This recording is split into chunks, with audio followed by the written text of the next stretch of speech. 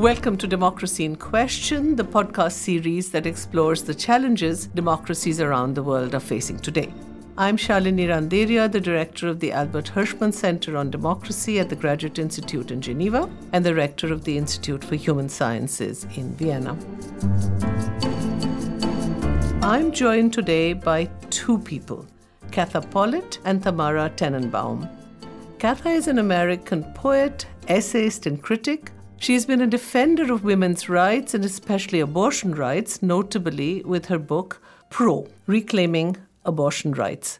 Tamara Tenenbaum is an Argentinian poet and journalist who teaches at the University of Buenos Aires and is also an activist who has been fighting for reproductive rights in Argentina. So a very warm welcome to you, Katha and Tamara. Thanks for having us. We've been seeing a growing backlash against reproductive rights all around the world. The US Supreme Court agreed to consider a case that could bring about a major setback on abortion rights in the country. But we have also seen sustained progress on women's rights issues in other parts of the world. Argentina legalized abortions up to the 14th week of pregnancy, a result of years of struggle and campaigning by women's rights movements in the country. So today we are going to look at these contrasting examples to understand what do these divergent developments mean for the future of women's rights. Let me begin with you, Katha. I remember an article of yours in 2015. You write, "If the next president is a Republican, game over." Is the game really over now that the balance of the American Supreme Court has shifted with these three highly conservative judges, all appointed by President Trump between 2017 and 2020? The Supreme Court has agreed to hear a case from Mississippi, a state which at present has one abortion clinic. So you'd think they wouldn't feel they had such a big problem, but they have passed a law banning nearly all abortion after the 15th week of pregnancy. That Mississippi law is a complete violation of Roe versus Wade, which is the landmark Supreme Court decision that legalized abortion through the second trimester, around the 24th week of pregnancy in 1973. So depending on what they decide, Roe could go. And that would mean that any state could do whatever, pretty much whatever it wanted. And there are, I think, 12 states that have already passed legislation saying if Roe is overturned, abortion's illegal here. So there are two things happening. One is this legal strategy of getting rid of Roe in order to criminalize abortion. But the other is the sort of chipping away at abortion rights on the ground. I mean, when you have, I think it's 7 states with one abortion clinic, you have made it very, very hard for women to access abortion in that state. So the general picture is not good. Although I have to say that there are some states, for example, my state, New York, and California, and some others that have moved in a more pro-choice direction by putting abortion rights in the state constitution, by getting rid of restrictions that they had before. So it's going to be a mixed picture. Tamara, if we look at the legal changes, why is it that the law has become such a central instrument, even in Argentina? We had a court decision before we had the law, but it was only for what we call abortion with a cause, which meant it applied to women whose health was in danger and to women who had been raped. This was a court decision that widened something that was already in our penal code since 1920. The law that we had from the 1920s, it allowed women who were mentally challenged to have abortions when they were raped, but it only applied to women with mental issues. So a couple of years ago, the court decided that it was unconstitutional to discriminate against women who were raped and had no mental health issues. So that was the first advance we had towards the legalization of abortion. But it was still very difficult to get one of those legal exceptions.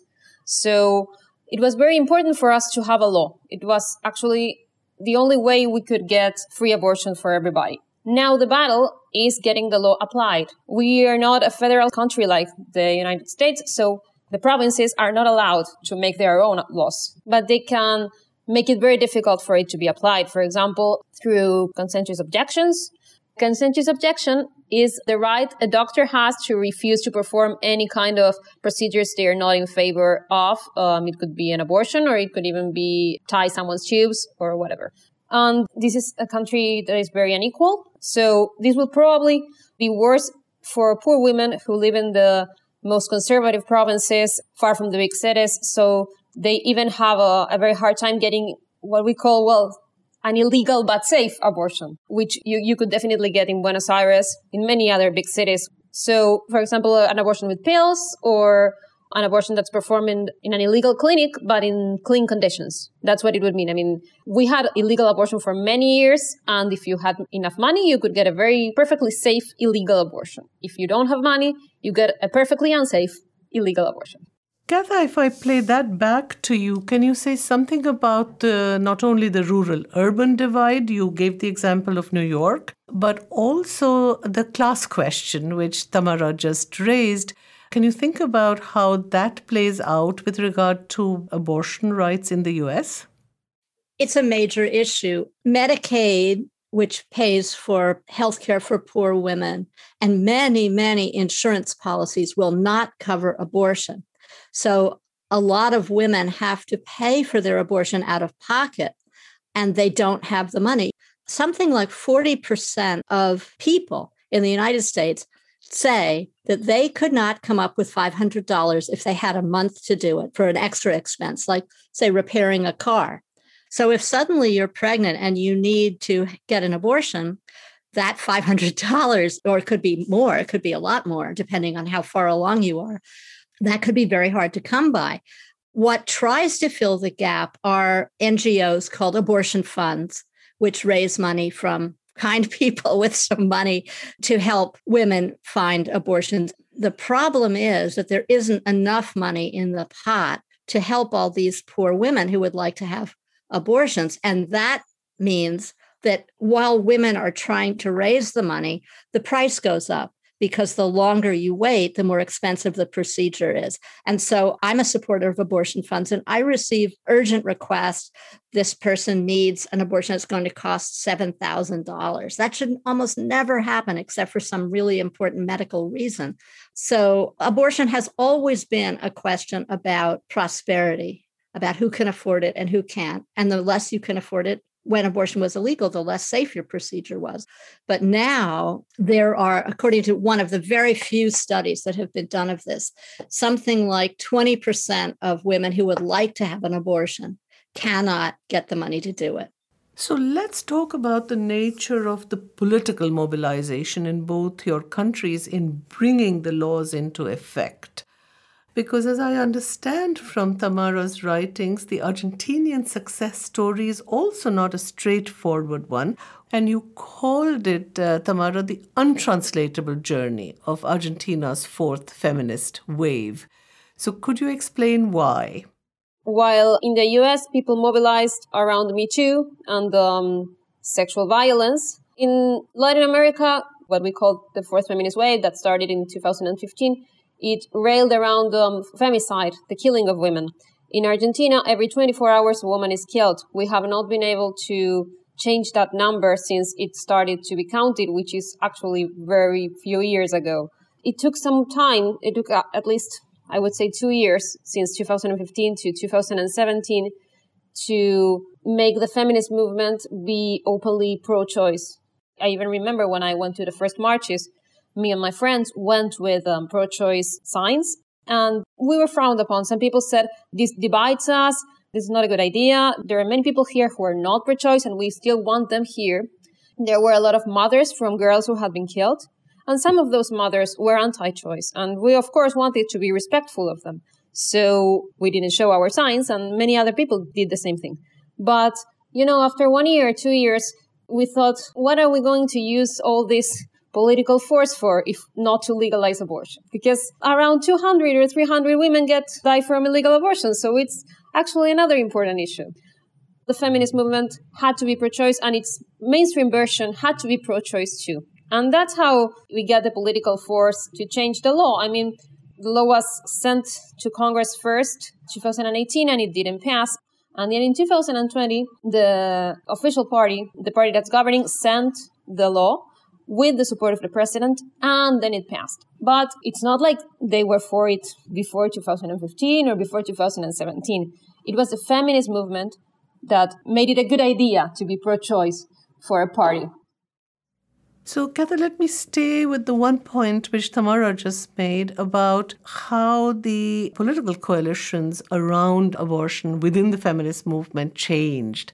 You have argued that there is a need to reframe the discourse around abortion rights, and you have a provocative proposition. You say we should think of abortion as a positive social good and not simply as a necessary evil or a regrettable decision that women are sometimes allowed to make. Why do you think that is an important step? Well, there's a lot of shaming around abortion. There's a lot of, well, we can't let women die in back alleys, so abortion has to be legal, but it's really terrible. And these women who have them are careless and sluttish, and they don't use birth control, and that's why they're having this abortion. That messaging is very disempowering to the movement, because basically you're saying, well, here's this murderer, but we can't let her die.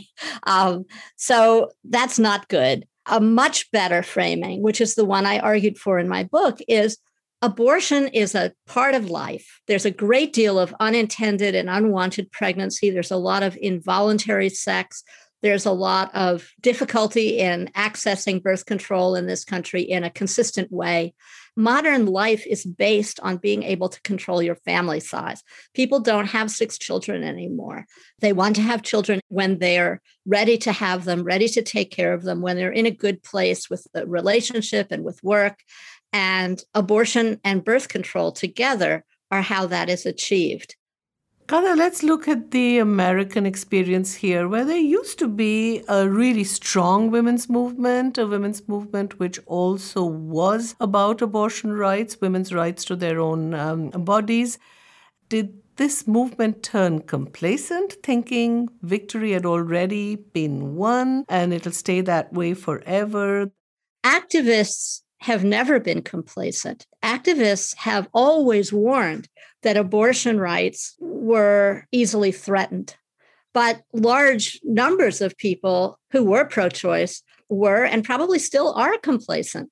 And one reason for that is America is huge. The states are very different. So if there's some law in South Dakota, which is a very anti-abortion state, if you live in New York City or you live in Chicago, you might not even be aware of it. And so it's only as these anti-abortion laws creep out of the small rural states into states that have big populations that people are beginning to think, oh my goodness, what is going on here? I'll give you an example. Virginia used to be quite a Republican state. Then they passed a law requiring everyone who wanted an abortion to have a transvaginal ultrasound, requiring the insertion of a probe into the vagina. This outraged people. This woke a lot of people up. And in the end, the law was not passed, but it's fueled a wave of very energetic activism. And now Virginia is a Democratic state.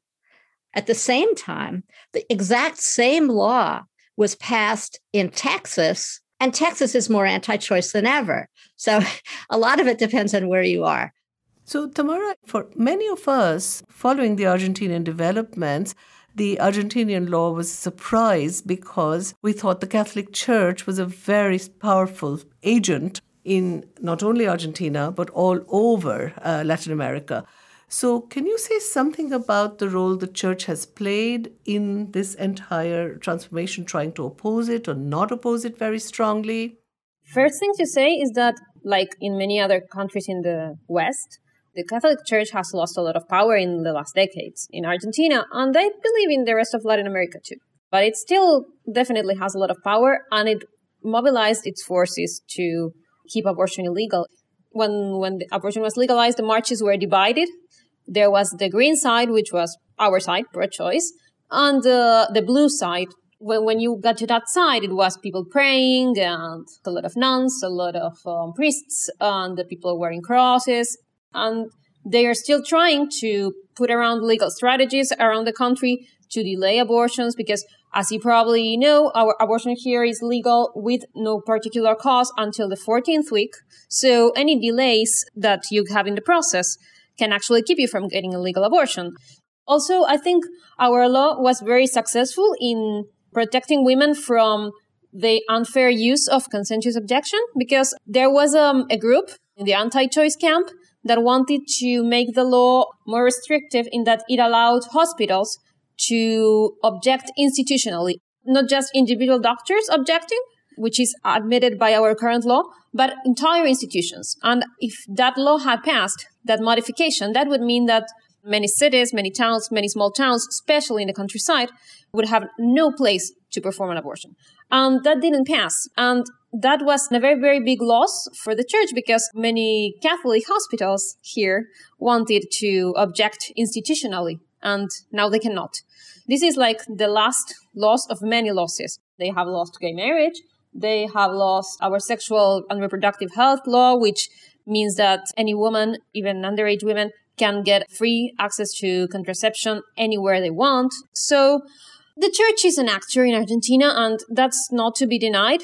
But I'm very optimistic that in the next decades, we're going to get even further from the influence of the Catholic Church in Argentinian politics.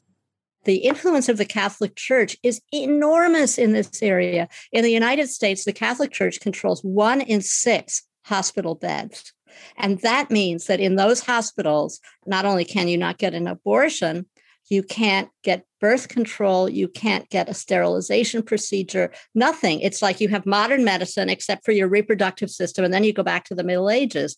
And the Catholic Church is very powerful, maybe not as powerful as it used to be, but maybe even more important than the Catholic Church is the evangelical, Protestant fundamentalists and evangelicals. This is their big issue. They just stuck to Trump like white on bread, as we say. They would admit, I don't like everything he says, he's not nice to women, but we're going to get what we want on abortion and on, religious rights, as they would say, religious privileges, as I would say. Something like 1/4 of Americans are Catholic, and most of them are pro-choice to some extent. And another 1/4 or so are evangelicals, even though their numbers have been declining. So let's look at the difference which race makes in Argentina or in the US when it comes to abortion rights. Katha. Originating with Black women, but now much more widely diffused, is the concept of reproductive justice. Reproductive justice is the idea that you should have the right to have a child or not have a child, and you should have the right to raise that child in decency, which includes a lot of things. It includes clean air, good schools, not thinking your son's going to walk out the door and be murdered by a policeman, etc. It's a broader framework than simply you should be able to have an abortion. I think you're seeing some changes around that in recent years, like just the last 2, I think. A number of important reproductive rights organizations have turned to Black leadership. There's been a lot of internal turmoil about whether Planned Parenthood or NARAL are racist internally in the way they promote and the way they hire. And so more and more organizations are being led by Black women and Hispanic women. But there's a lot of accusations floating around about who is racist, who is classist, who is transphobic. There's a certain amount of turmoil that has yet to settle down. Tamara, does race play a role in Argentina? Class politics play a bigger role in Argentina than race politics, but that doesn't mean there's not a relationship. The poorest people in Argentina are brown people. We wouldn't say Black people because, African Americans exist in Argentina, but are definitely a minority. Brown people are definitely the ones usually getting the worst part. So I would say that race plays a role, but the language in which we articulate that in Argentina is class politics. With that said, this is a very complicated and entangled issue in Argentina. Poorest people are also many times the more Catholic people. And that's why you can find even priests and nuns who are actually pro-choice. And many of them were either silent or relieved when abortion was made legal because they work with the communities and they know what the communities are facing. They know abortion is a reality. Even if they don't like it, they know it is a reality, and they know girls and women are getting abortions and they need help. So I think it was very complicated because in one side you had this, what people call the elitist feminists like me, white girls who went to college and went to the marches. We were portrayed as influenced by foreign cultures and whatever. And then you had poor women who are supposedly women of faith and they would never have an abortion. That's not what the numbers say. Those women are having abortions and they're probably having more abortions than I am. I'm on the pill since I was 15, like most white girls in my age. So it's very complicated, very entangled, but the media tried to put it as if it was white feminist affluent girls telling brown women what to do with their bodies. So I think race plays a role, but it's entangled in an intersectional way with class, with education levels, with culture, whatever. Intersectionality is the way in which race, class, and gender intersect with one another. So there are certain kinds of narratives which we hear, narratives about life at conception or the personhood of the embryo, or as Katha mentioned earlier, abortion being murder, which is very present in not only the print media but also in social media. What kinds of spaces are there for facilitating a conversation that places women's right to their own bodies at its center? Most Americans get their news and their information online now. And they get it from their Aunt Susie. They get it from Uncle Bob and sending things to them on Facebook. It's really kind of shocking to me. One thing that was interesting to me when I wrote Pro and did a book tour for it is that people do not know some very basic facts about abortion. And one of them is that most women who have abortions already have children. And that changes the picture. If you can get people to see that, it changes the picture amazingly, because the picture people have of a woman who has an abortion is hyper-sexualized, careless, slutty teenager or woman in her 20s who doesn't want to settle down, who hates children, a cold-hearted career woman maybe who hates children.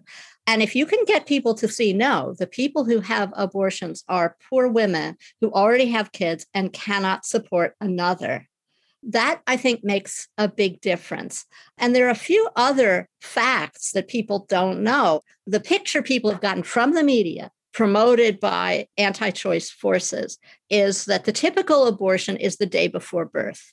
They believe that this happens all the time. In fact, it never happens. So the typical real-life abortion is in the first trimester. That's like 91%, I think, of all abortions. And the ones that are very, very late of a potentially viable fetus are a tiny, tiny percentage. And if abortion were paid for by health insurance, that kind of abortion they present as typical would be even lower. So I think those are two very important facts that the media tends to obscure in favor of the picture of the careless slut. Tamara, what about Argentina and Latin America in general? When we speak about media in Argentina and in Latin America in general, you cannot speak about media without speaking about the economic crisis, which means that the media are more concentrated than ever. Small media are closing every time. It's very difficult in Argentina to sustain independent media. And even the big media are always in a crisis. And the two big groups are very right-wing and definitely worked towards the non-approval of our abortion law. Having said that, I agree with what Katha said, that people are getting their information online. So, for example, Twitter was actually very important for the women's movement in Argentina. Twitter, Facebook, Instagram even. It was very important for young feminists, which make a big portion of feminism in Argentina today. I mean, girls in their 20s or even younger than that. When I went to, it was 2018, to the biggest marches, it was like 2 million people or something like that in Buenos Aires. And most of those girls were high school girls. We actually have a phrase here that's very common, which is la revolución de las pibas. When we say pibas, we mean girls. It's like the revolution of the girls.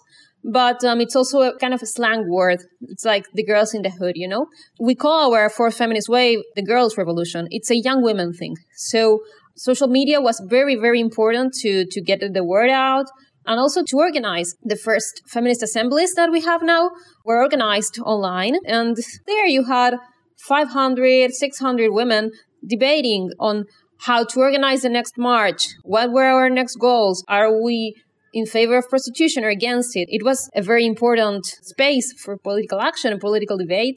And I think the answer that the movement is giving now is not trying to conquer spaces in mainstream media, it's just turning our backs on them. Katha, is there a generational dynamics or a generational divide here in the US as well?